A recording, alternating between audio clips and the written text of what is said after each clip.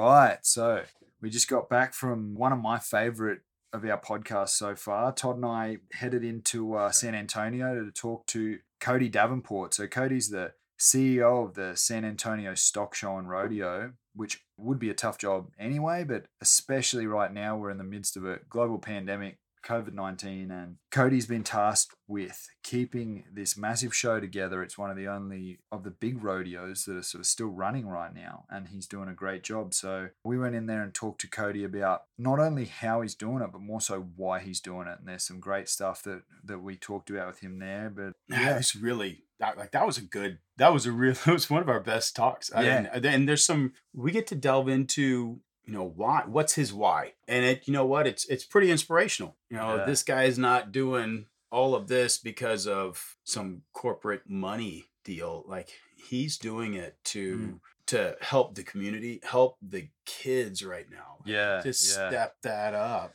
And when, they're the ones that are getting the brunt of all of this. 100%. And Cody, a reason we connected so well with him is he does Brazilian Jiu-Jitsu, and he can see the benefit of having to go through these struggles like we do in Jiu-Jitsu, and we are all doing in everyday life and in our jobs. Those struggles are not something we should hide from. So we talk about that with Cody. One thing I really enjoyed visiting with Cody there is the fact that he's, like you said, it's not just a corporate role for him. It's not about the money. He's actually from South Texas here, grew up in South Texas. He went to Texas A&M University here, and he's passionate about Texas and about the South Texas culture and tying all that into what they do there at the rodeo. So yeah, like maintaining the heritage of this and seeing the impact beyond just, an event. Me being one of those kids that grew up in South Texas and knowing the impact of, not just rodeo, but like all the stock shows. And what and the FFA groups and the 4-H groups and the raising livestock and that part of the culture, the whole ag mechanics part of it, what those kids learn from it. And right now, when all these kids who are growing up, in the times of when we got to run around with our buddies and act like fools and have the whole time period of having fun and running around like crazies, they're all getting locked down. I mean, can you imagine being locked down for an entire year the way these poor kids are, and having to go around with masks on and can't go to school and can't see your friends, and like that's got to be a mental toll that these kids are taking right now. And this is an outlet for, I understand the impact that this pandemic is doing to elderly people and people with, comorbidities and, all that. I get that. I'm not dumb to what this deal is, but we're overlooking what we're doing to our kids. And these kids they're not at risk.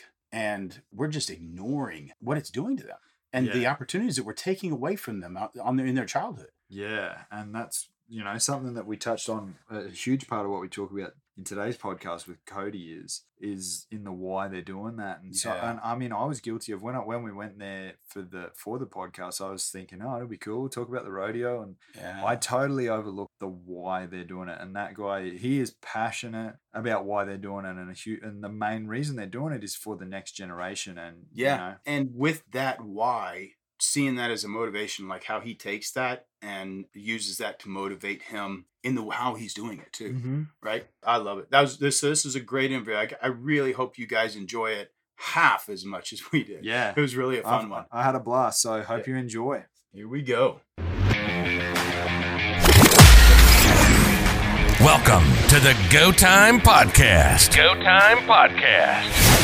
The meeting place of industry leaders, elite athletes, and game-changing individuals from around the world. Here we explore the grit, guts, and mental fortitude required to succeed in business, competition, and life that you've been looking for. So stop looking and start listening. It's Go Time with Brendan O'Reilly and Todd Martin.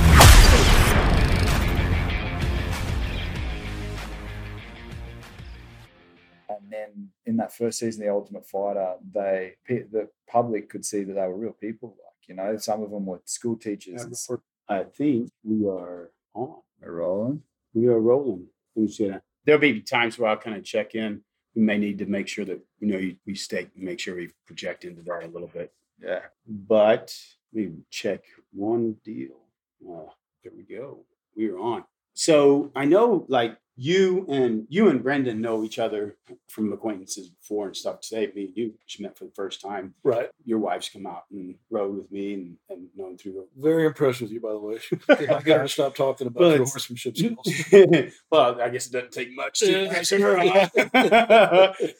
but it's nice to meet you, and it's kind of really cool to kind of get in here and kind of get a little bit of a backstage, what really goes on behind the rodeo and the experiences of some of that. There's some definitely some cool questions that I have about the rodeo, and I think a lot of people don't really get the intention behind some of it too. Sure. That I think is misconstrued or misunderstood, that this is just, something that's, for the good old boys deal or something like that. Yeah, for sure. Just that. But for sure. Man, it's just so much of this is all driven towards the kids. And I think that's such a cool deal. Yeah, absolutely. I mean, I tell people all the time, if it was just a good old boys club, and if it was just a tight rodeo type crowd, then there's no way that we would be able to have, 6,000 volunteers. Yeah. That type, the Good Old Boys Club's not going to drive that many people there. So, that in itself is a testament of the diversity of what all is offered in the world of agriculture down here. And then quite frankly, you have to have a mission, or people are, one, you can't drive them to come to you, and two, they're not going to last. Yeah. So you have to have a pure mission that is easily defined and that everybody can rally behind.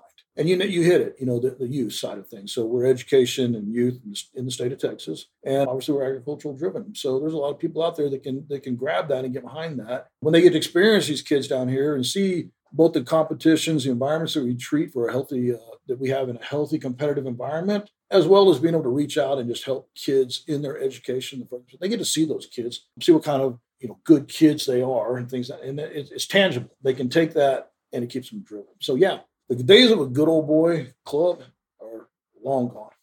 Well, there was some good stuff about some of that stuff, and it's what keeps it going, right? Absolutely. I mean, you don't want to neglect that either. That's part of rodeo, right? No, I mean, we're Texas through and through. I mean, we're an agrarian group. We respect the world of agriculture, and that in itself, I guess you could call that a club, but diversity, when I talk about diversity inside of agriculture, it's that we have kids that come down here that might come from rodeo families, like our youth rodeo competitions. Yeah. Pretty pure, that's pretty new. That's pretty big, right? Yeah, we're bringing them up. We've got to grow the sport. Yeah. I call it, we have to protect the sport. Yeah. Even if these kids don't decide they're going to pull their cards and try to run up and down the trail as PRCA contestants, things like that, they don't go pro. It doesn't matter if they've experienced youth rodeo and stuff like that.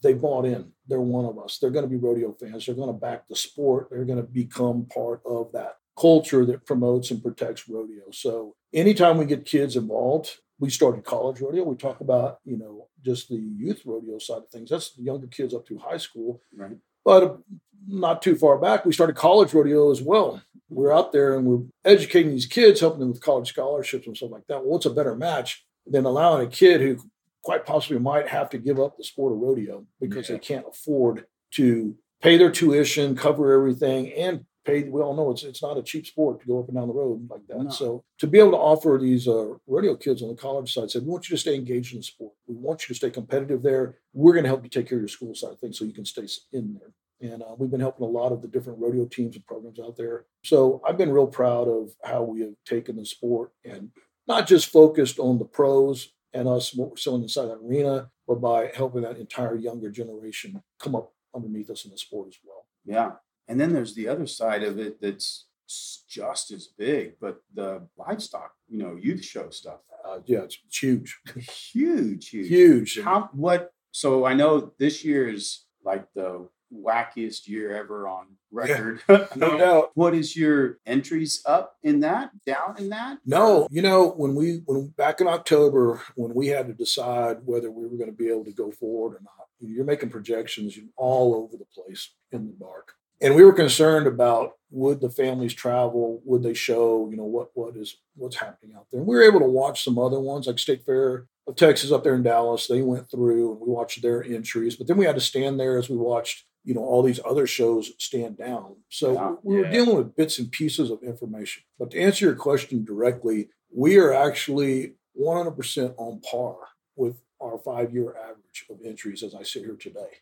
Wow. So these kids and That these families, rocks. they want out. They want out. And, we forget guys like us, this is just another year to us, right? We're going to keep, we're in the rodeo. We're going to keep producing every year. It's all good. But there's a bunch of kids out there that are seniors, and this is it. Yeah, I know kids. This is their shot. This is the big accumulation of their entire show career. They get one shot.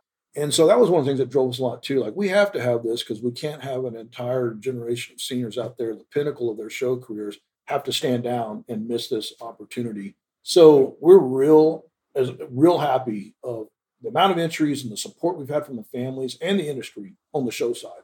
Again, as we sit here today, we're in great shape. Yeah, that's awesome. But that's one thing that, since I've known you and been around the San Antonio Rodeo scene, it's impressed me is how on the surface people might see a rodeo, but so much of what drives it is that the community, it's really community based down here. For sure. Like the South Texas culture, and it involves the youth and that. Obviously, that's something you guys try to do actively, right? Yeah, we figure it's quite frankly part of our job. I mean, we have to educate the youth. We have to keep them, involved in all this stuff. But then you nailed it when you talked about, South Texas culture. We quite frankly, it's part of our responsibility to be able to showcase and be a window to our culture here. Be it through rodeo, be it through the different productions we do, all over the place, to our ranch rodeo side of things. We have to promote that culture, and we're the window to it because we have so many people that are not from here. Yeah. And everybody moves here and they expect us all to be riding horses to work and stuff. Yeah. But that's what they visualize down here. Well, you know what? I have ridden my horse to work, not here, but in Concan. Yeah. Yeah, and I know you have too, but we do every day for work. But Concan more like a tube. I tube my way. Yeah. I've done the tubing and the horses. Actually swam the horse in the river with tubers around me. So there you go. But no, I think that is a lot of our duty is to expose that culture to everybody that lives here. And San Antonio is so unique too. I have such an incredible platform to work on. Yeah. I go to these different rodeos and I work with my counterparts in different rodeos, and every region has its own culture. Yeah. Like Pendleton, you're familiar with the world in the background there. Yeah. Pendleton has its own culture. Yeah. South Texas, I mean, who doesn't know our culture? From, if you've ever watched Lonesome Dove or, anything, you picture South Texas and it has such a unique culture. And then we have the blending of, the German heritage, the Hispanic heritage, the normal Anglo heritage. We have such a blending of cultures here. It is fun to work in this environment. There's a lot of people that don't realize that, like how much of the German heritage and the Hispanic heritage and for sure all of that. I mean, we're like right in the middle of all of it. Yeah, we sit smack dab in the middle of it all. You think about the sport of rodeo itself and the vaqueros that came across and how skilled they were, with the ropes and the handling of the brush country back in the days. I'm a big history buff, so back in the days when they were having to gather these cattle, the boys have been off fighting the war. They come back, from Civil War. There's all these cattle roaming all over the place. They had to go gather them out of the brush and stuff like that. Well, you had to have those skills. You weren't farmers anymore. You weren't holding them in an area. Yeah. And the gathering of the cattle and the skills and the blending of the vaquero and the Latin culture with the all these heritage. We're the melting pot right here. Yeah. And the sport of rodeo, even the word rodeo itself, you think of how many Latin words, lie within the sport of rodeo. Rodeo is a Latin word. It's really neat to be at the, what I figure is a big portion of the birthplace of the sport of rodeo. For sure. Yeah. And I think that's important these days too, with like social media and how easy it is to communicate it. It'll be easy to lose cultures because it's so easy for everything, the lines to blur because you're not in just your town or your city anymore. And I think it's so important that, like what you guys are doing here, to maintain that is awesome for people from this area. And for people like me, obviously you can tell by my accent, I'm not a San Antonio native, but Austin. I'm from just up the road. How do we ever pick that up? But I get to learn the things like what you were just saying by coming to the rodeo and seeing the historical stuff. So it's great. And I think that's as much a part of the rodeo here as anything is teaching the culture. I strongly believe in holding on to your culture and your heritage. Yeah. I think it makes us who we are, and you can take pride in that, and you derive the good qualities that came from that. Just like, if I'm going to go to Australia, there's things that I'm going to expect there, and I admire in the culture over there, and I expect to. I don't even want to lose those things. Yeah, the good parts of our culture, our heritage, we can hold on to and be proud to promote those things. Yeah. So we're So did you grow up around here, or where did you grow up at? Yeah, I actually was born, when we left out Concan earlier. Yeah. I was born in Uvalde. Oh. And then my mother moved here, and there was for anybody in the San Antonio, area here will laugh about this. My mother moved to San Antonio for a new high school opening called Churchill High School. Age her a little bit. Sorry, Mom. But she moved here, and I ended up coming with her to San Antonio. Always had family in Uvalde, so we were back and forth, all the time. Yeah. But I had the best of both worlds. I had a grandfather that was he was a cattle feeder down in Batesville, and he ranched out in West Texas and Sanderson, in those areas and stuff like that. And I look back on my youth, and I had it made. I was able to be in San Antonio and be a part of a city, but yet I constantly was back with my grandfather in Uvalde and even further West Texas and stuff like that. So I had great influences. I think about my granddad, and I got to be raised he was a World War II veteran, actually came off the landing craft on D-Day, and, just a man's man, but a gentle soul.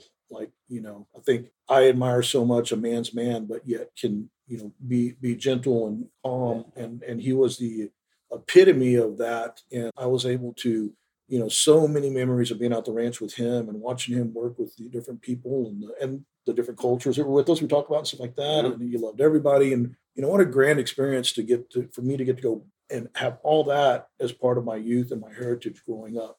And yet being able to be in San Antonio as well. So quite frankly, even at a young age, I was very comfortable in both environments. Yeah. I mean, you could drop me, which he did, by the way. He dropped me in a goat shack. One day it's kind of a little side story, but I guess I was, about 12 or 13, you start thinking you're starting to know everything. Yeah.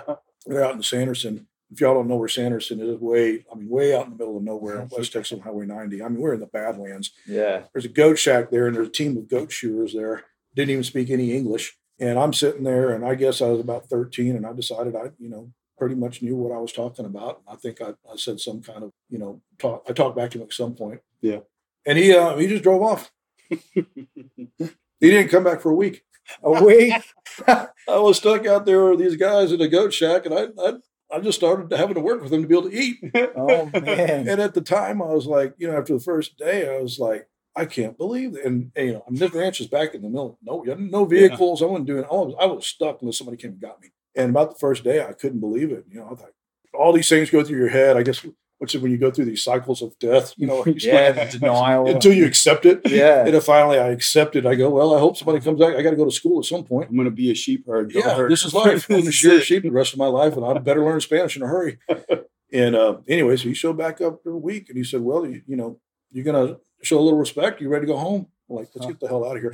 And what a great, I look now, what a great lesson. And, what a great way to handle it. He didn't blow up on me or throw a big, he just, all right. And, and that's the way he handled everything things. And I as an adult now, I just turned 54 years old last week. So as an adult, I'm able to look back and think, what a great way to teach me to keep my damn mouth shut, but not, there's a lot of that though, that I grew up the same, outside of San Antonio, and I grew up in Marion. And, we didn't have a big ranch. We had, 4 or 5 acres, and mom and dad, we did all kinds of stuff, raised animals. I showed pigs here at San Antonio Rodeo. Our largest show, by the way. I don't know how it was at that time. It's the only thing that's quite affordable anymore. That or chicken or something. It's expensive now, for sure. But that was probably one of the things that I learned through agriculture. So much more than just feeding something, but the caring for something else that wasn't, that had another living being, but how to manage my money, how to put the effort in, how much I had to dedicate to it, getting in there and getting dirty. And there's so much of that these just not only the scholarships, right, but that these kids can learn through the struggles of doing it. That's the biggest thing, right?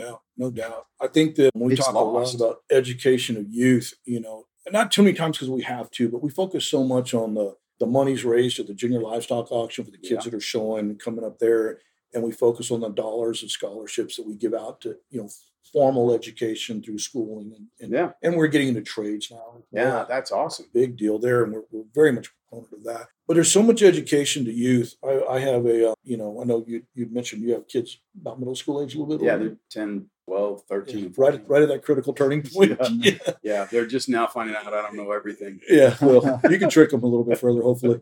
But I think that, like I now have a daughter who's a junior in college, and my boy is a senior in high school. And I think the education, like, of not so formal, just the dollars, but things that you're talking about, like being responsible for something that's reliant upon you. You don't have the luxury of a video game that you can just shut off and come back to, when you feel like, and there's really no substance to it, but something that is relying upon you to remain, you can't just say, I don't feel like feeding today.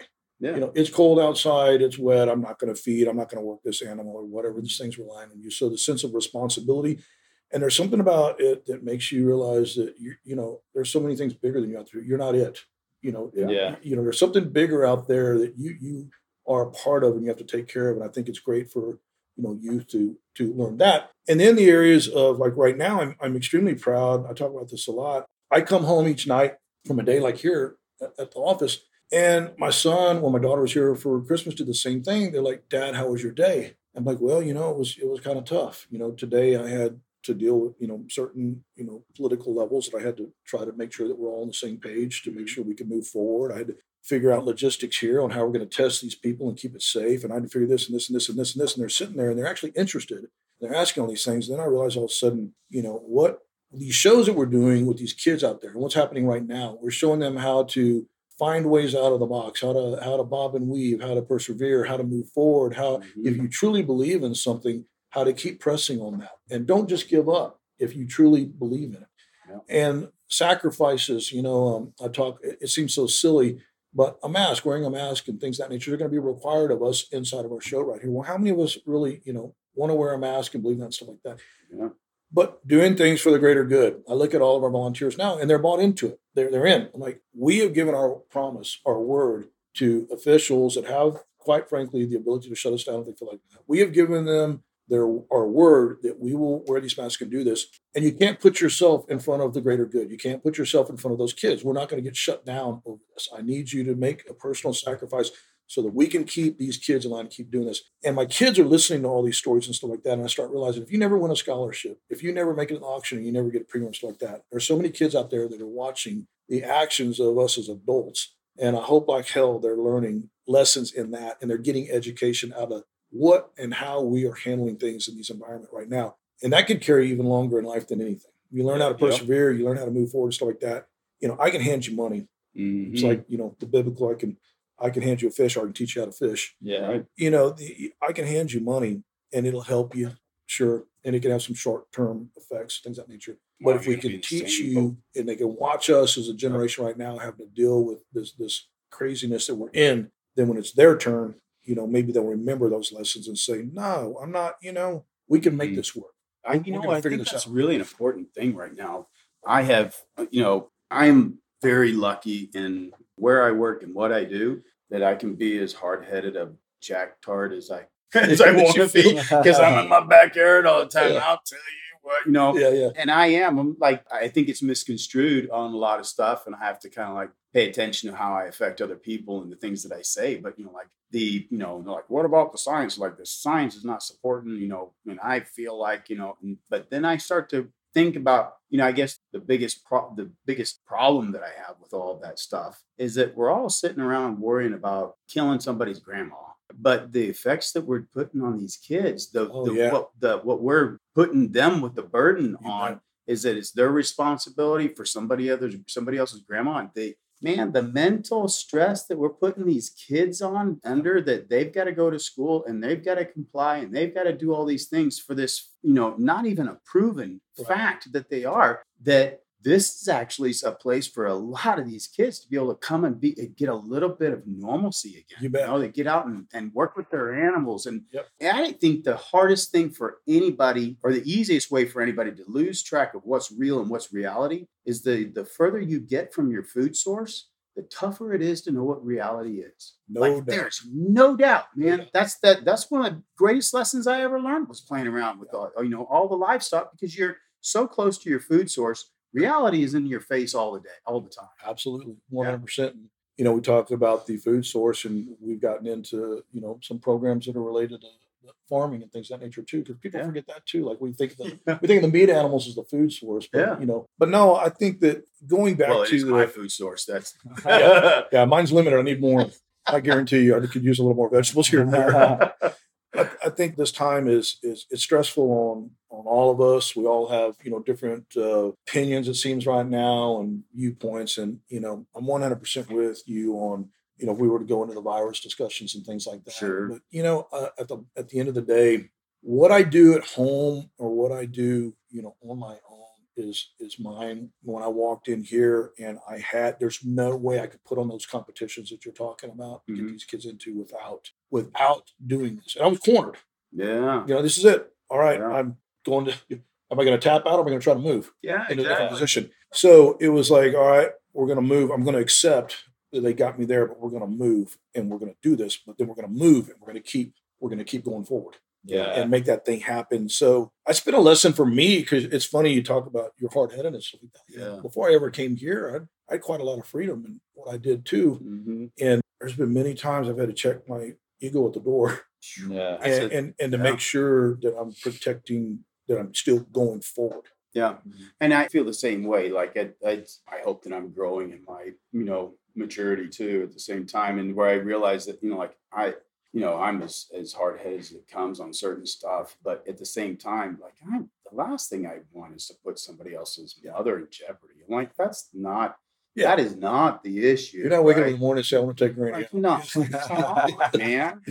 You know, but also the same thing that I think a lot of people are not addressing, and you guys are, like, you're stepping in this with the right frame of mind. Like, it's not about all of that. It's about, like, what are we doing to our kids? Like, this is the future. Yeah. And if we don't take care of them, I mean, like the amount of mental stress on these kids right now, whenever they don't get to hang out with each other, they don't get to see each other, they're socially getting, you know, held down. And just like with our deal, like one of the biggest things about, you know, we have in common also is jujitsu. Yeah. You know, you train out of Ohana, and that's, the meaning of it is family. Yeah. You know, like it is. It's just as much that, you know, I am over at Rodrigo's, and it's all about, you know, family and honor and everything else. And it is. We're all good friends, and, you know, beyond all that kind of stuff, all the jiu-jitsu stuff too. It forms the tighter family through adversity, right? Oh, absolutely. I mean, I think of, if we're going to go on the jiu-jitsu road, you know, we all do it. You guys are way more advanced than me, so I'm not even trying to put myself in this category. But it's like an addiction. I mean, I equate it to absolutely everything in life. Now I can find some kind of parallel.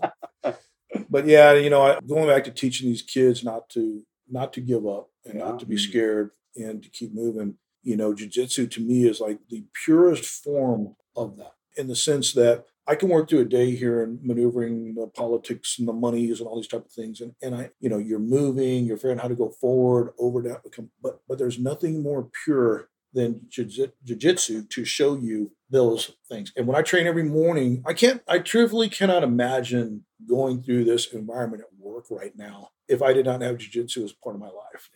These guys I train with are, you know, they're brothers of mine. You know, you can't, they were tight. And I get all this out in the morning, and then you put me in a room with a bunch of people and they want to start attacking me over a shutdown or you know, this and that. I'm like, what? I just had a guy's knee driving into my ribs and I couldn't breathe. And he's sitting there telling me, find your peace, son. You know, you got nothing on me. And the culture is hard to explain unless you really have done jiu-jitsu, but the culture you're describing of honor and, you know, working as a team and helping each other, but yet at the same time, you're gonna push each other to the limit. And you're gonna choke your brother out to help him advance. You know, all those things we have in the world of agriculture as well. I was going to say, there's so many similarities. I think that's why there's that draw between that, you know, those things are caught up in it, is that, you know, what's the one commonality between, you know, agriculture life? it's a struggle. Like ain't none of it It's easy. a constant battle. Right? It's and jiu-jitsu is the original sport of wrestling, that struggle. And the original, job was ranching and farming. Doesn't start any closer. And both of them, many times you ask yourself, what in the hell am I doing? Well, and then the original rancher and the original farmer, they went at it, and only one came out. That's right. It's like it's like a lot of struggle for a very little reward. But the reward, it's like a really satisfying reward. Well, and it creates, like, I think that's the crazy part about it, is that it creates a tighter bond, right? Because you like your grandfather that was, man, I can't imagine coming in on a landing craft on that. Like, did you imagine? But I would bet you money 20 years ago, when there were still more of those guys around, whoever he had, rode that landing craft with or survived that thing with had been friends from that point on. For sure. Context, right? Yeah. And how the friendships birthed through the fire. And that's what I think that it's what you're doing. I think right now is like, that's got to be the coolest thing about it. Yeah. Is that you have an opportunity to help these kids at this time understand how to get through that struggle. Yeah, right. For sure. And how they can embrace it and go on instead of crumbling underneath it. That's what our whole country is built on. Absolutely. And in particular, this state. No kidding. I mean, trust me, I'm American through and through, but I'm very proud of being in Texas, and we definitely had our trial by fire here. Yeah. But equating jiu-jitsu to every day, what we're doing it helped us push to make this show happen this year. I'm like, no, I tell my team, my staff, we're not cornered. Yeah. We're in a bad spot, and we're under a lot of pressure.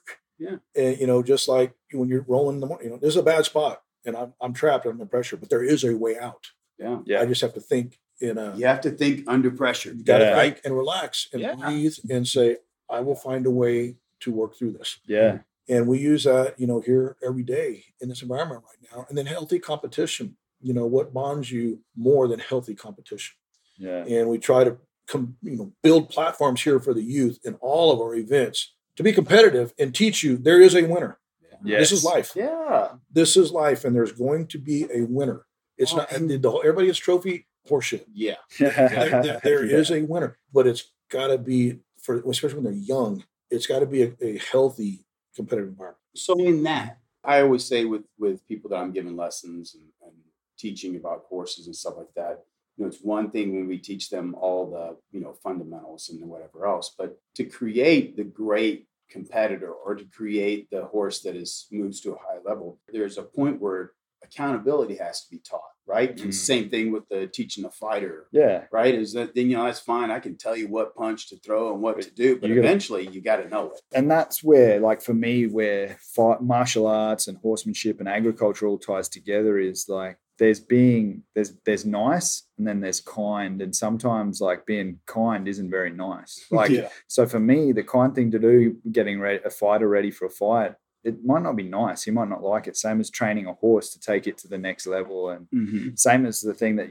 you learn as a youth in like the agriculture field is it's not always nice, and it's so common in the world today for people to want to bubble wrap their kids away from that. Anything that's not nice, keep them away from it. But the problem is you're going to have to push further and further away from what's real to keep things nice, and therefore like people lose touch with reality and then they lose the ability to cope under pressure. Yeah. And it all just comes back to that, So sometimes basically whether you're doing jiu-jitsu, running a business, working, ranching or anything like that there comes a point where you're going to have to think under pressure and do something that might not be very nice that day. And you got to do it because it's the right thing to do. Yeah. Like getting left at a goat pen for a week. At a goat shed. It wasn't very nice. But you didn't forget that. Yeah. I learned, and in the long run, it sure as hell was nice. Yeah. Exactly. And you're the same thing on the, in the training side of things. Mm-hmm. Yeah. Being nice, what good's that going to do me? No. Yeah. You throw me in a competition and let me get completely destroyed. Yeah. You see that though. You see that there are gyms around. And that's one thing where jiu-jitsu has always been, Brazilian jiu-jitsu has been stronger is there was not that culture. It was a pretty hardcore culture, but there's some martial arts where it'd be make the students feel good and look good. Yeah. But it wasn't real. But you're not being nice. And then, they're going to get hurt. And then they get in the real world thinking they've got the skills and they don't. Yeah. So, and that's the same thing with like the youth, like if you want to hide them from hardship forever, there's going to be a time in their life when they can't. And man, that's going to hurt them. Whereas doing what you're talking about, with that you guys are doing through the rodeo is teaching them healthy competition and how to handle pressure and all that stuff. By the time they're older and they get some real pressure, they've already experienced it. So it's so important. No, you're right. And these competitions out here are built like that. They're a bunch of losers. Yeah. Well, all these kids that come and show all the different livestock and, make the different ag mech stuff and, all that, it's majority of them, it's not their first time. That's right. It's year after year, and they majority of them do not win their first year. And you now know something that equates to all sports, right? You got to put in the time. Yeah, exactly. You're not just going to rifle. So you're not going to walk in there in your first year showing, or you shouldn't, and just win it all. No, and you know what? That's where you see the ones that like fall off the deep end later on because it was just so easy, and then they just didn't like. That's almost the worst thing you could have happen. They do not know what it's like to take a punch. Yeah. You say, okay, I can still move. True. You're right, and we take pride in that. And there is sometimes, that our competitive environment here gets pretty damn competitive. Yeah. But we're believers in that down here. Yeah. And we take pride in that with what we're offering the platforms for these kids to compete on. Yeah. So, in all fronts. And you mentioned, ag mech and the trades and things like that. A whole nother segment there. There's opening up right now that's so important to us.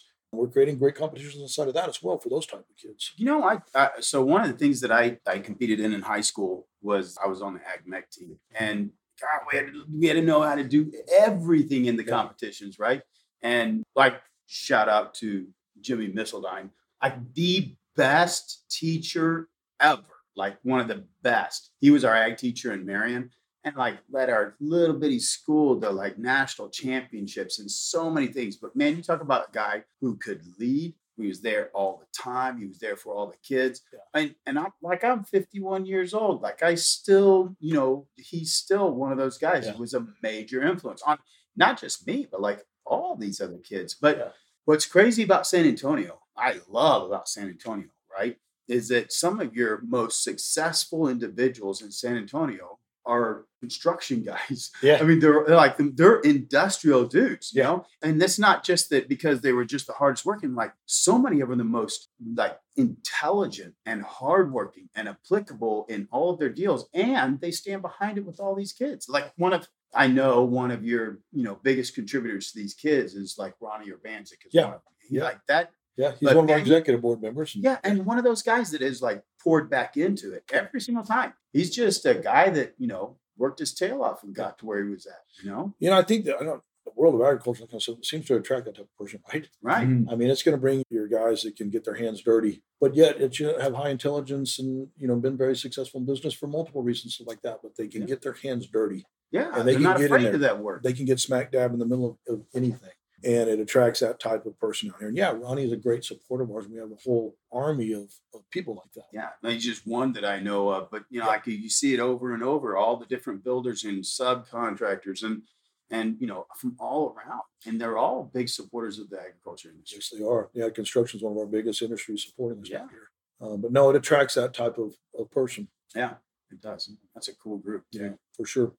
So, Cody, I'm interested. You mentioned that like doing jiu-jitsu here helps you with your role, like right as far as like in your management role, just all that sort of thing. When you took on the job you have here now at the San Antonio Rodeo, were you already doing jiu-jitsu or is it something you took up after that? Or so I've been now 2.5 years in jiu-jitsu and just a blue belt. I'm very proud of that. That's the most important belt. I earned it. Nobody could give it to me. I had to go earn it. Yeah, that is the most important belt, I think. No, I love it. But, I started it almost simultaneously. So I had previously had a lifestyle that was far more flexible. You're talking about the building and stuff like that. I was there in Concan. And we were running the lodging on the Frio River and stuff like that. I was constantly remodeling our cabins and working on the properties. And then I was doing some small land developments around there and building. So I had a lot of flexibility, a lot of freedom when I was in the building side of things. But when I got here, it was a whole new lifestyle for me that I'd never been exposed to. Like we're sitting right now under fluorescent lights. I didn't live that. I didn't know what that was like. Yeah. I laughed one time. I showed up here in the morning. It was dark. And I freaked out because I walked outside at the end of just working and it was dark. And I'd gone in for, as far as I remember, my entire life, I'd gone an entire day and never felt the sun on me. I was like, what in the hell have I gotten into? So I needed something, I'm big, personally, I'm big on mind, health, and spirit, mind, body, spirit. Yep. I think I believe you constantly are reading and studying to keep expanding that mind. Yep. I'm a spiritual person, Yep. so I believe in, I have my religion side and my spiritual outlets, and then obviously the health. I was missing that when I got here. Yep. I've got the health in my other lifestyle because I was constantly moving, using my hands. We're talking about on the construction side, using the hands and moving and things of that nature. And I got here. So anyway, long story short, I was looking for something, and I had no idea. I tried running, and like I said earlier, I'm 54. My knees they've said, you know what, son, we've had a good time. You're on the backside. We're going to cash in on you a little bit. I couldn't find anything, and another thing, I couldn't get work out of my head. Like I would go on ride a bike, and all I did the whole damn time was think about work. Yeah. And when I ran, all I could do was think about work. Yep. I could not motivate myself. So I swear to God, I saw a guy, and he said, "Have you ever thought of jiu-jitsu?" I said, "What in the hell is jiu-jitsu?" I'm thinking like taekwondo. And karate. Like, I'm not going to sit there with a bunch of friggin' kids and kick my legs in the air, spinning back kicks. Well, come on.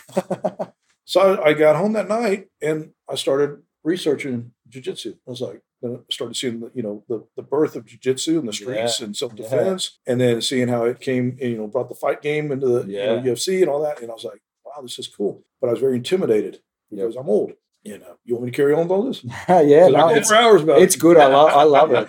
I love it. So I was intimidated by it, and I heard of Ohana. They've got a fairly large presence in San Antonio. So I kind of Googled something like that. And I walked in that gym there, and I had Professor Bobby, who works with me still today. Mm-hmm. He took me aside, and he did a little drilling with me. And then, just my first day, he said, "Okay, let's roll." Yeah. I'm like, what's rolling? What do you mean roll? Yeah. And he goes, "I'll make it you just try to kill me." You're like, I haven't gotten to do that in a long time. I was like, I want to try to kill someone. I'm like, what in the hell is this? And he handled me like, he's sitting there singing songs while, I'm trying to get my arms around him. He's just reciting poetry, reading books. And I walked out of there and I go, holy shit, I have to learn this. Yeah. I go, this is unbelievable. And kept going. Yeah. But for an older guy, and you guys, well, y'all know this, as far as a sport, it brought back some of my youth. Yeah. It brought back my competitive side. Yeah. There's nothing competitive about riding a bike through come on. I couldn't find it. I was like, I felt young again. I could compete. And the blood was flowing like it never flowed before again. And the beauty of it, I couldn't think. We kept talking about all these other things you do for exercise, especially my age, how damn boring they are. Because you're thinking about work the whole time. Yeah. Well, you sure as hell ain't thinking about work when you're rolling with people. That's right. You're thinking about how not to die. No, man. How not to get jumped. Especially like me coming up through it, everybody's killing me. And I loved it. Yeah. I call Yvonne, and she goes, what happened? I go, well, this guy, choked me out here. I couldn't, blood, I was about to pass out. And then this arm's cranked back here and stuff. And looking at you like you're insane. And I loved it. Yes. But you can't think. And that's the other beauty about training back here every day. Yep. I come back here and for an hour and a half, it's just me and my guys. Yep. And we're just together. And I don't think about a damn thing except what they're teaching and how am I going to get out of this and how am I going to survive that? And my mind is clear. Yeah. And I don't even get that when I sleep. I wake up in the night sometimes and I'm dreaming about work or I'm thinking about this or that. The only time now is that hour and a half where it's all just jiu-jitsu and it's all survival. Man. And it keeps me sane. Yeah, I'm the same. For me, it's just like the most pure form of meditation. Even if I try to actually sit and meditate and think of nothing, I still think of things. But jiu-jitsu, it's and I think that's why there's a correlation between like guys doing jiu-jitsu who are also successful in outside of it, in business or that sort of thing, because they do it to clear their mind from the work. So it's but also there's so much that then you learn, like handling pressure. Yeah. I mean, if you can handle pressure when someone's got you in a choke and you've got to think of a way out, your options. How many options do I have? Which one am I going to use? Yeah. Then you can do that in business meeting. You got to have a clear head under severe pressure. Yeah, that's right. And I laugh, all the time. It's like, I don't think about work at all. Yeah. During that time, I have to find my peace, which is what I laugh all the time. I'm a professor all the time. It's like, find your peace. But nothing phases you after that. Yeah, that's right. I mean, nothing phases you. Yeah. I can go through an entire day and I'm not scared. I'm not, intimidated. I remain calm. Mm-hmm. I learned real early when he said, just come kill me. Yeah. You don't charge ahead in this stuff. That's right. You learn real quick and you check your ego Because I don't know. It took me quite a long time. Well, there are times don't lead with your head and neck. there are times you still say, remember, the bull in the china closet has never worked for you for 2.5 years. But now the whole chart just crashing through and charging ahead, and the ego check, which is, we talk about the jiu-jitsu culture. I have yet to meet, it's very rare to meet a real arrogant jiu-jitsu player if they've been doing it a long time. Because if you're an ego person and you're just arrogant by nature, they have destroyed you, and you quit. Yeah, you left, you quit. That's right. Like you either get in jiu-jitsu, I find you either get humbled or you quit. Yeah. So there's, like you said, there's not really any massive egos. You can see that a lot, the new ones that walk in the door, and if they can't check that ego, you almost see it in their eyes with the transition of, the big boys just, I'm going to charge ahead and destroy, was one of those. I had to check my ego. Yeah. When I've got 140-pound little guy and, Bobby's like, go roll with him. And I'm looking at him going, what a waste of my time, and then he's like surrounding me like a snake and stuff, just real quick. Yeah. That little 140-pound library clerk. Yeah. Oh, he got my arm. He rode his moped to. Exactly. Like, yeah. That's so true. And for those, for anyone listening who, we obviously all do jiu-jitsu, so we know, but if someone's listening and they don't, with your training, we're generally sparring, we call it rolling, like every single day, every session. Yeah. So I might get you today, and then tomorrow you get me. So there's also not that you're not going a week or a month thinking you're the man. Every single day, you got to check that. It's ego. A checkpoint. Yeah. And so it's such a powerful tool. And I think the whole, you nailed it. You said every day you're going to spar. Yeah. Rolling. Every day you're going to spar. So unlike a lot of these things, you can go in there and you think, I'm getting good. I can look at me. I can throw a jab. I can throw an overhead right to the bag. And, I can work the speed bag. You start thinking, wow, I'm good. Jiu-jitsu doesn't allow that. Yeah. No. Yeah. It's like every day you're going live and you're going to find out, for real. Yeah. Exactly. And that's life. It's so, it really is. And it's helped me a lot in my jiu-jitsu, and MMA has helped me a lot in life, because you have those, for whatever reason, I could never see a pattern with it either. I'd go through this burst where I'd be getting exponentially better for seemingly no reason. I'd be training the same amount and everything, and I'd get so much better. And I think, I'm the man. And then suddenly you go through a slump where nothing works, and you've got to talk yourself off a ledge after every training session. And you see that in life too. You can be there's times in life you're doing everything right and things aren't working. And then there's the other times when just everything falls into place and you can't let it go to your head then, because that the peaks and the troughs are always coming in life, same as in jiu-jitsu. Life. Yeah. Right. So and I think that another thing is everything's earned through jiu-jitsu. Yeah. Yes. Like I'm so proud of my blue belt. Yeah. I mean, who would figure at my age, I look at that blue belt and I take as much pride in it and just about anything I have. Yeah. Because I know how many times I got destroyed. Yeah. By everybody. Yeah. And then the whole, how many hours in the morning I got up where I wanted to sleep in and I didn't want to go. I'm like, what am I doing? And stuff like that. But you earn it in these sports. So true. I remember getting my blue belt, and it's probably my favorite belt, memory, just because it was a real turning point when you go from being just a nobody, you're just another white belt, and you're like, now I'm in the club, and now I can't stop. There's no turning back. You're sucked in. And it's so true. The same as we were talking about with the agricultural side of things in jiu-jitsu, it's like, and I think that's why it's such a popular martial art, is because even your blue belt is so hard earned. Yeah. There's other martial arts where you would have a black belt in the time it takes you to get a blue belt, which is the first belt in jiu-jitsu. And it's that a lot of effort for a little reward. And not everyone in today's society likes that, but there's certain people like us that realize that's the way to success is learning that formula. And I think it's so important for kids now too, to do something where they've got to grind and work through adversity and get up early and do those things. And then they get a reward that means a lot, but it's not spectacular. Yeah. Well, and you look at the kids that do the deal, and which is impressive to me, right? Is that how many of these livestock events are going on, and they had to buy their livestock a while back. Yeah. I mean, it's not something that these kids have gone and that's right. went and bought, last week, or they had chickens in the back and they brought them up, or, whatever. I mean, you buy your project, you buy that thing way ahead of time. They're going to put those mornings in like we're talking about. Exactly. When you want to sleep in, when you're tired, when it's cold, whatever, you got to get up. You're putting those mornings in the same manner. And no matter how much money you spend on animal, I can go in there and drop big dollars on an animal, right? And I should have a leg up in my competition. But if I don't show up in those mornings and I don't put in the time, and it doesn't matter.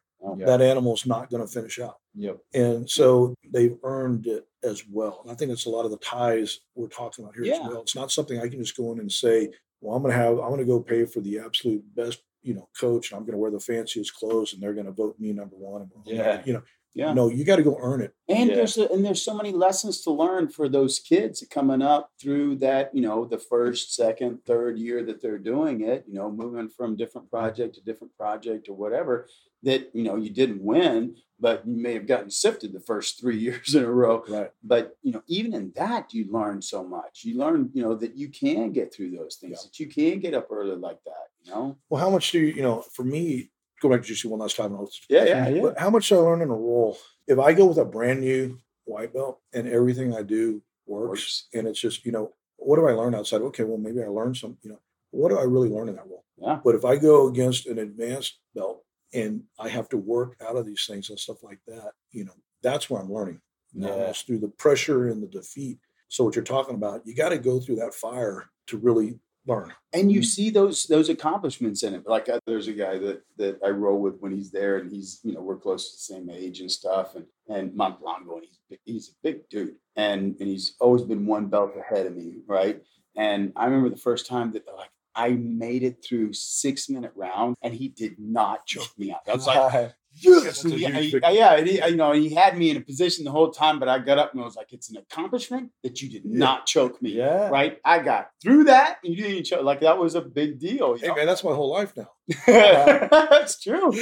Yeah. But that is it, right? It's that you learn so much through, I think you learn the most through your failures. For sure. Right? Those are the things you remember. I mean, and that's I think a lot of people don't get, that haven't had the chance to push themselves because they have a fear of failure. It's like, man, it's the failure that what makes you good. Nobody's sitting there walking out going, man, I just win. I just win. That's easy. There's nothing wrong with failure. No. And getting over that fear and, go back to work here. We talk about that a lot on our staff here. When I came in, I said, I want you guys to take risk. I want to push the limits here. We're going to take calculated risk. I want you to run off the cliff, do your homework and stuff. We're going to take risks. And there's no fear in failure. No. Yeah. If you did your homework and you did what you're supposed to do, and we try something and we fail at it, that's okay. We learn from it. Well, and we're going to move to the next phase. Yeah. How many times is that like a hard thing in business for somebody to create better management coming up, right?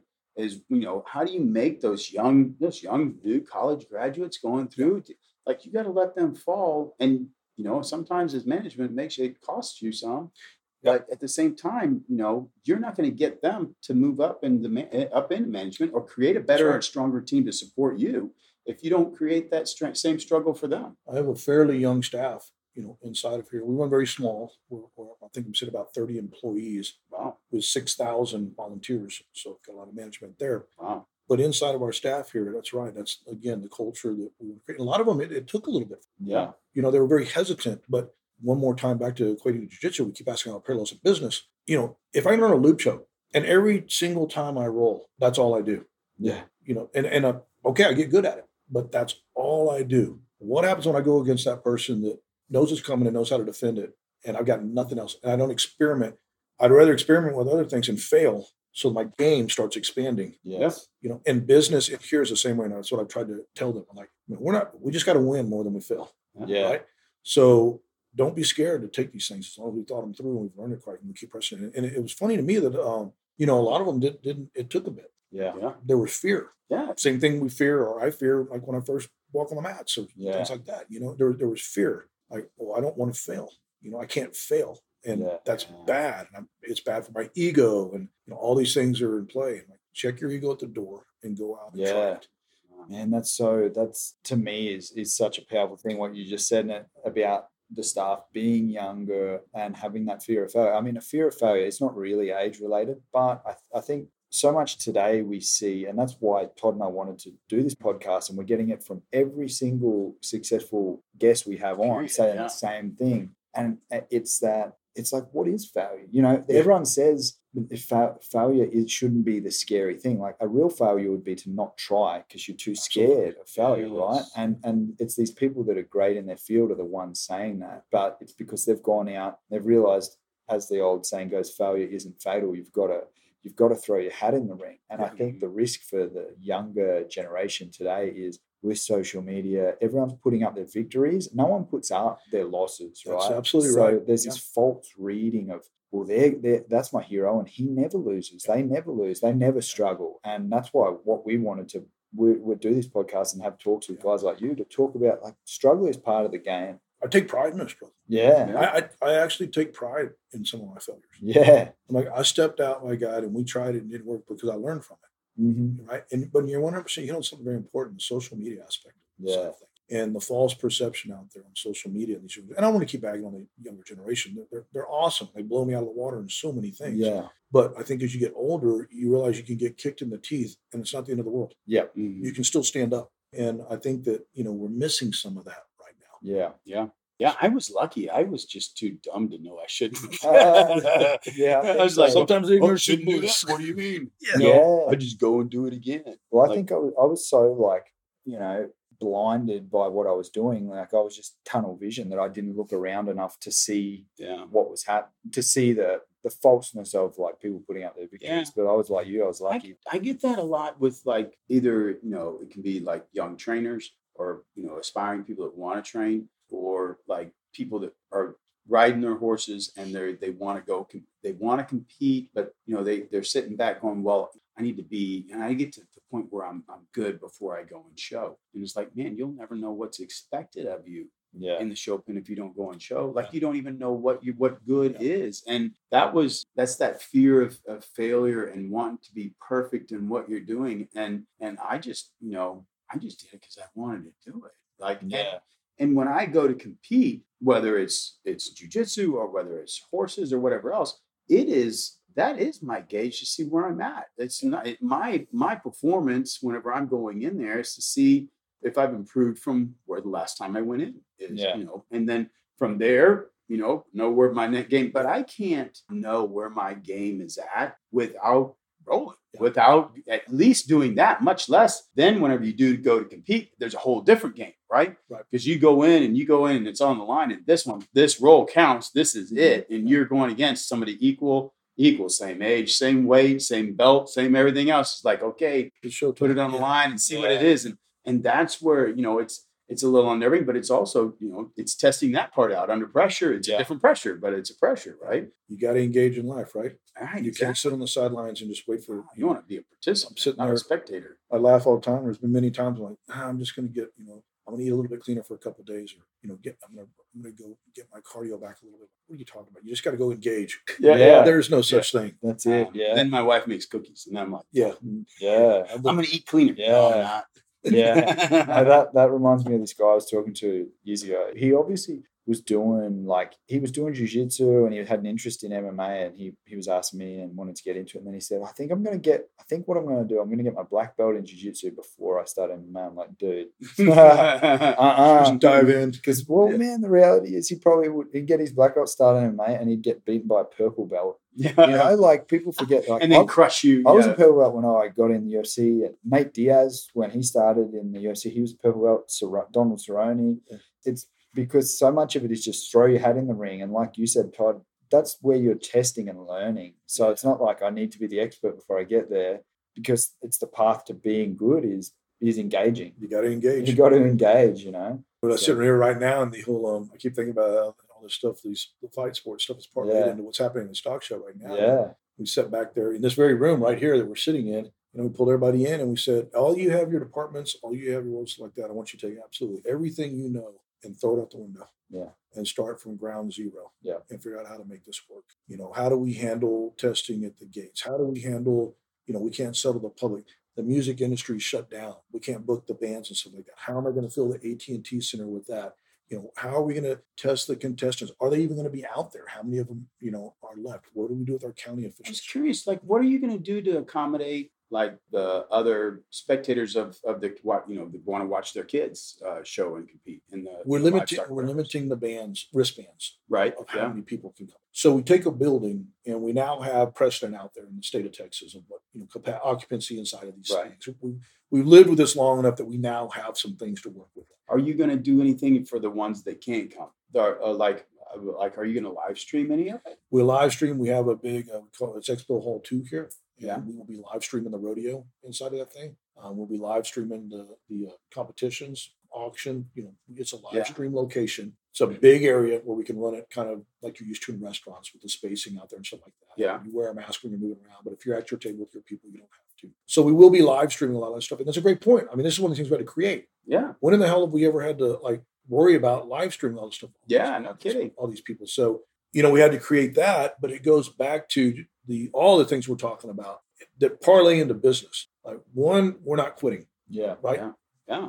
Let's start at the very basics of the beginning. We will not back down. We're going to find a way out. And then number two, recreate absolutely everything and check your eagles at the door.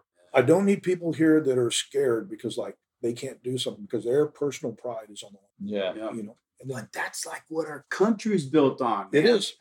That's what makes that is what's going to survive this whole crazy thing we're going through. Are the ones that are just like, okay, so here it is. We'll embrace this. We'll figure this out, and we're going to persevere and go through it. we're going to make it happen. We're going to find a way. We will not back down until we're dead. Literally, you're going to kill me to stop this. And we're going to go all the way through. And we're going to figure out how to get out of this. And we're going to be creative, and we're going to learn, and we're not going to be scared. And we're going to fail on some things. Accept it. Yes. We will not win everything. We're going to fail at some things, and that's okay.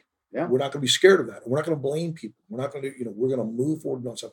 And let's talk about educating the youth in many areas besides just the finances. That's the type of stuff I'm hoping that all these kids that come down here will learn in a subtle way. You know what? In San Antonio, they pressed on. Yeah. I'm not faulting any of my counterparts out there in the country.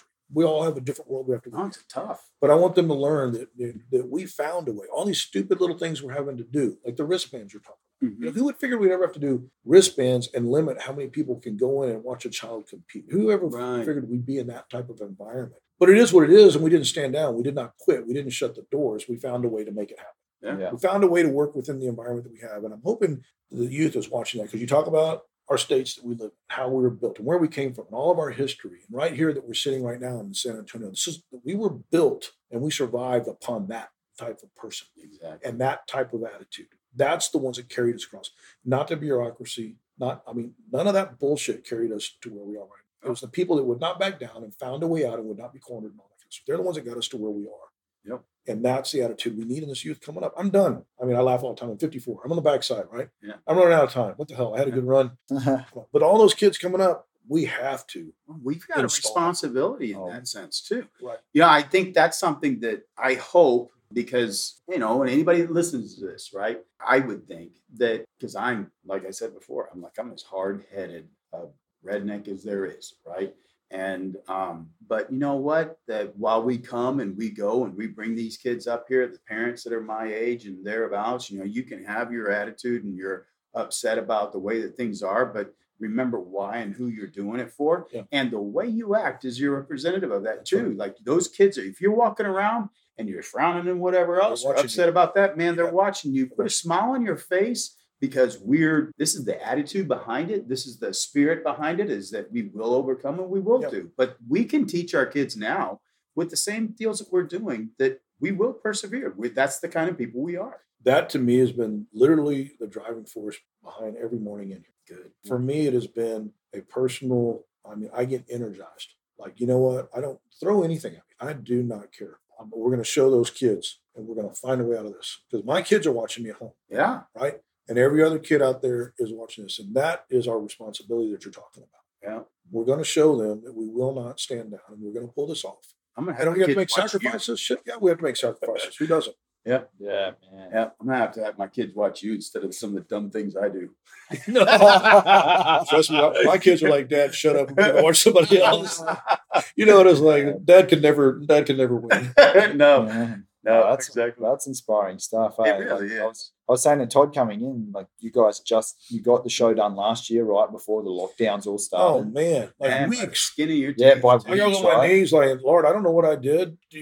but thank you. Yeah. Yeah, So, no kidding. 2 weeks later, the Yeah. world turns upside down. yes. Well, and the effects of that, like that was one of the things that, like, I think a lot of people don't realize, like a lot of the problems that we had with beef shortage and all that other stuff, that was because all of those auctions didn't happen at Houston, and all that projects that those kids had, the other communities had to take them in and have them processed. Yeah. And we weren't built for that systematically. that wasn't part of our system. Yep. And all of a sudden it was thrown into the local end of the butchers that were just completely, I remember calling in to try and set up one of the steers going, one of our steers going in was like, well, it'll be November. I'm like, November. So the little boys are all backlogged. Yeah, exactly. I mean, No you had to drive past Divine in order to haul anything in to get it processed. People don't realize how Yeah. much it's affected, how deep, and how many areas, like you're talking about. Yeah. People don't think about that, right? No, I think there's but a lot of the population lives in a concrete man-made jungle. You can be inspired by a hanging piece of art, but you drive right by a tree and nonchalantly pass by, not even considering photosynthesis is being done by that little green leaf that you just, Right. like, it's incredible the things around us. That's what agriculture gets us to actually get to see and be a part of. That's right. Right. Yeah. And It goes back to, I was saying earlier, I'm a firm believer, there's greater things than us. oh You know, yeah, You've got to check and think we're just a little piece of or bigger things than us. And that's what you're talking about. I think most ag kids know that. Yeah. Inherently, they feel what you're talking about, that type of stuff. And they realize we're not it. no, it's so much greater. You live in that concrete box and you read a bunch of books and stuff like that, and you start thinking you're it Yeah. Yeah. because you Yeah. haven't been in the game. That's it. Yeah, it's Yeah. true. It really is. And you can believe what you want to believe.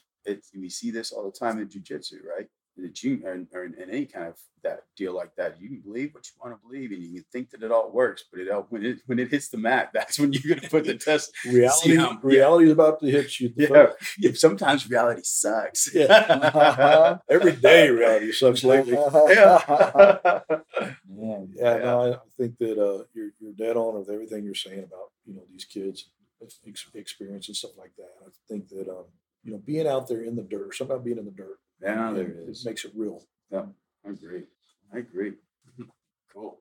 This has been a great conversation. Yeah. I've really I love enjoyed it. I talk this all day long. I mean, like I said, there's so many parallels in what you guys do, and obviously you're working in the world of agriculture. Yeah, definitely. I know you're from ag, and the jiu-jitsu parallels, and it all ties Yes. in a weird way. But I think I was mentioned earlier. I literally can walk into a room, and if they say, this guy over here does jiu-jitsu, I'm like, oh, really? And they say, well, he's an advanced belt. I automatically know. Yeah. I know a whole lot about him right there. There's somebody I can count on. And it's similar in agriculture. Yeah. Yeah. I can go to somebody and I walk in a room and like, yeah, this guy's, been a rancher for such a, automatically I'm like, Yeah. I know all the battles he's been through. I know a lot about his character and stuff like that. It's very similar. Yeah. And as Todd said, like it's the chat we've had, I've enjoyed it today, but I think the stuff we talked about today, there's been no more important time ever than right now to be talking about this stuff, because just the state of the world right now, it's a shift. There's a shift, or they could, it's at a turning point. And I think the more people out there spreading the message like you are, and like you are through this rodeo of not giving up and persevering and finding a way to win. Yeah. We need the next generation needs that. They need it badly. Yeah. They're big not time. being taught it in the schools. And they're not being taught it through the sports they're doing now. Yeah. And again, I'm making blanket statements. Yeah. Obviously, there's lots of exceptions and stuff like that. But I don't see it in the manner that we learned coming up in sports like that. I had no problem. By the time I was 18, I knew there was always a winner. Oh, yeah. And somebody was, and I was not born to dunk basketballs, and that's just life. Yeah. And this guy's going to blow me off the track when I line up in the blocks, and that's just life. And you learn that stuff, and my feelings weren't hurt. Those are important lessons. I didn't need to hide anywhere. Yeah.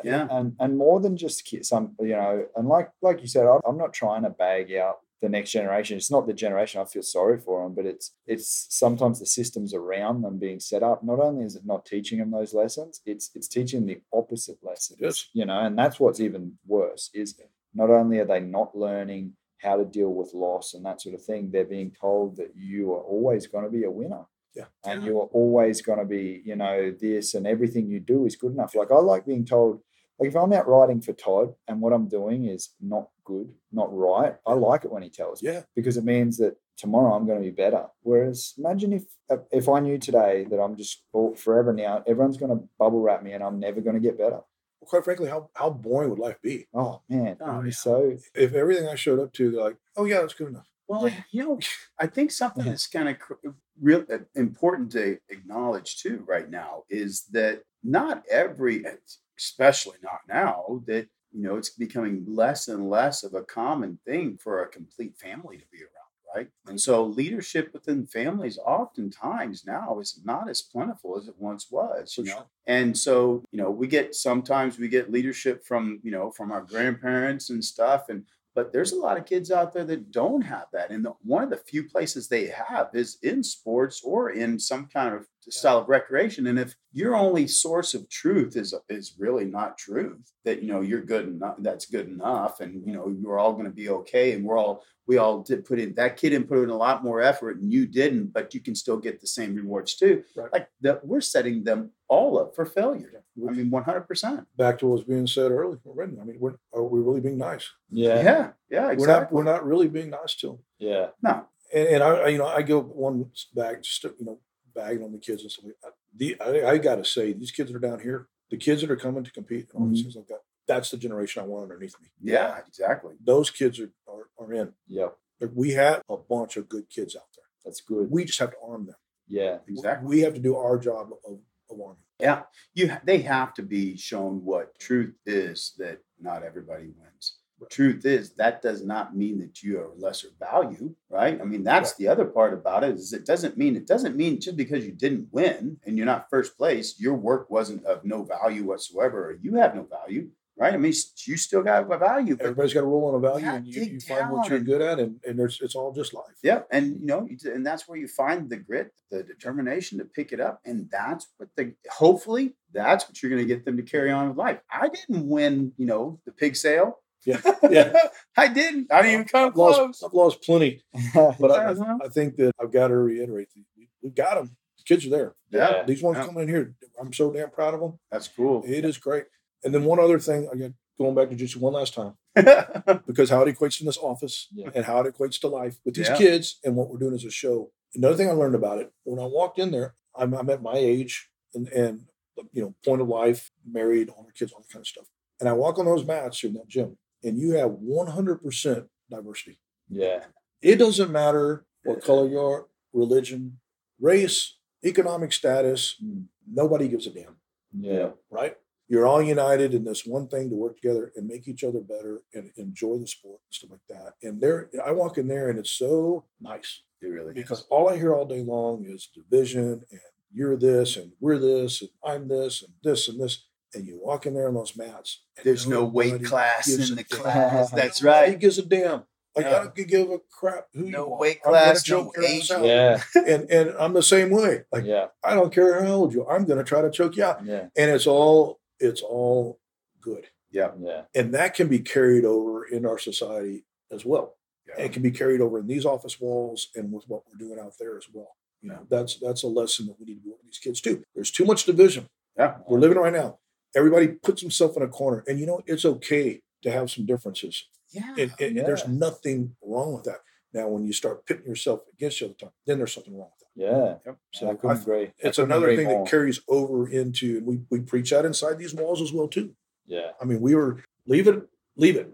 Check your ego, and that stuff is over. There's going to be differences in us, and there's nothing wrong with that. As long as we have a common goal that we're moving towards. Yep. Yeah. That's the reason why honor and respect, but that it's always thrown in as family. It's one of the things you don't see in a lot of the other martial arts, right? That's spoken of, like that I've seen, that I've taken notice of in jiu-jitsu, is that different age groups, and like I got kids that are rolling in our class. We've got the old guys that are rolling. You got the young kids that think they're going to make the UFC. You got everything in between, right? And we all walk on there and we're all trying our darndest to do whatever. And everything's checked. Exactly. And, politics and your liking of whatever and where your, roots came from, like nobody's caring none about that stuff. And it's beautiful. It really is. It really is. And you know, it really is what's made this country beautiful, right? Is all that diversity. Back to right? who we were when we came from. But it's finding that commonality in it. It's finding a commonality in the struggle and then the diversity too, right? That it's not a family of only these guys or it's only killers that are allowed in here. You know, it's a family of, you know, it's a brotherhood. It's a family. And that's all birthed through the struggle. I think that's the coolest part about it. Yeah, it is. That's where the strongest ties come from, right? Absolutely. Just through the struggle. When you struggle, you got to struggle through things together to have that real bond. Yep. So, and you know, that is like the epitome of what we're missing right now. Like we're taking this struggle and we're all sitting, there's no unity in it. There's no tying anybody together. The leadership of what's going on right now, the politicians in it are about worried more about diversifying and being right than sitting and pulling everybody together. And like that's what I see in what you're doing is like good, proper leadership is someone that ties all that stuff together and creates unity through it. Not, you know, going pitting everybody against each other, but like, how do we get together, struggle through this and create a common bond and a purpose in what we're doing? Agreed. That's cool. That is cool. Powerful stuff, man. It's been a good chat, Cody. Yeah, guys, I love it. You know, I appreciate you guys coming in and give me an opportunity to talk about things I love. Yeah, man. No, that I was on the edge of my seat hearing again. It happens every time we do a podcast, but I learn a bunch today off you about, and it sounds like you're running an amazing tight ship here with good, as Todd said, good leadership. And I think you doing what you do, doing jiu-jitsu and having done what you've done allows you to do that. Like, no doubt. You got great people. You know what it is. Yeah. You always surround yourself with great people. I take no credit. I have great people around me. They respond to the things we're talking about. Yeah. That's how you surround yourself with great people. Can you respond to these things that we're talking about? They respond to it. And I'm surrounded by greatness here. And then being around guys like you, it's very comfortable to talk to you. We talked about, obviously, about the bonding on the front side, the commonality ground that we have and stuff like that. So, yeah, I mean, I appreciate you guys coming in and giving me a chance to talk about, you know, what we're trying to do down here. And then we're not where we started. It's not just a good old boys club throwing a rodeo. There's a reason behind everything. Yeah. So I appreciate you guys letting me voice that. Yeah, you bet. And if we have the time afterwards, after you get through this crazy phase of getting through this run, I'm sure you and probably get a week's worth of rest after this too. But yeah, man, I'd love to come back and talk to you and just kind of recap. And, you know, I think that's the cool part too, is being able to come back afterwards and visit and just, you know, there's always some cool stories within the struggle of doing it and being able to hear, like, you know, some kid coming through it, or you see some, you know, the most rewarding ones are the ones that come back and say, you know, this thing, you know, from this is where I become, you know, whatever. And you feel like you make an impact. You know? Yeah. No, I'd love to talk to you, and, you know, we can recap the failures we had and what we learned from them, and it's okay. Yeah. We might have to sneak in here and get into the early morning roll it here one day. Yeah, y'all come beat on me some. Come on. Yeah, okay. We'll make it my regular routine every morning. You shout out my friends. Yeah, let's do it. We'll come in for sure. All right. Well, thanks for having us. It's been awesome. Thanks a lot, man. Pleasure, Appreciate it, Cody. Yeah, thank you guys. Thanks for listening to the Go Time Podcast with Todd Martin and Brendan O'Reilly. Be sure to follow us on Facebook, Instagram, and YouTube at Go Time Ranch so you can come work with us each day to learn, have fun, and be inspired. For information on bookings and merchandise, please visit www.gotimeranch.com.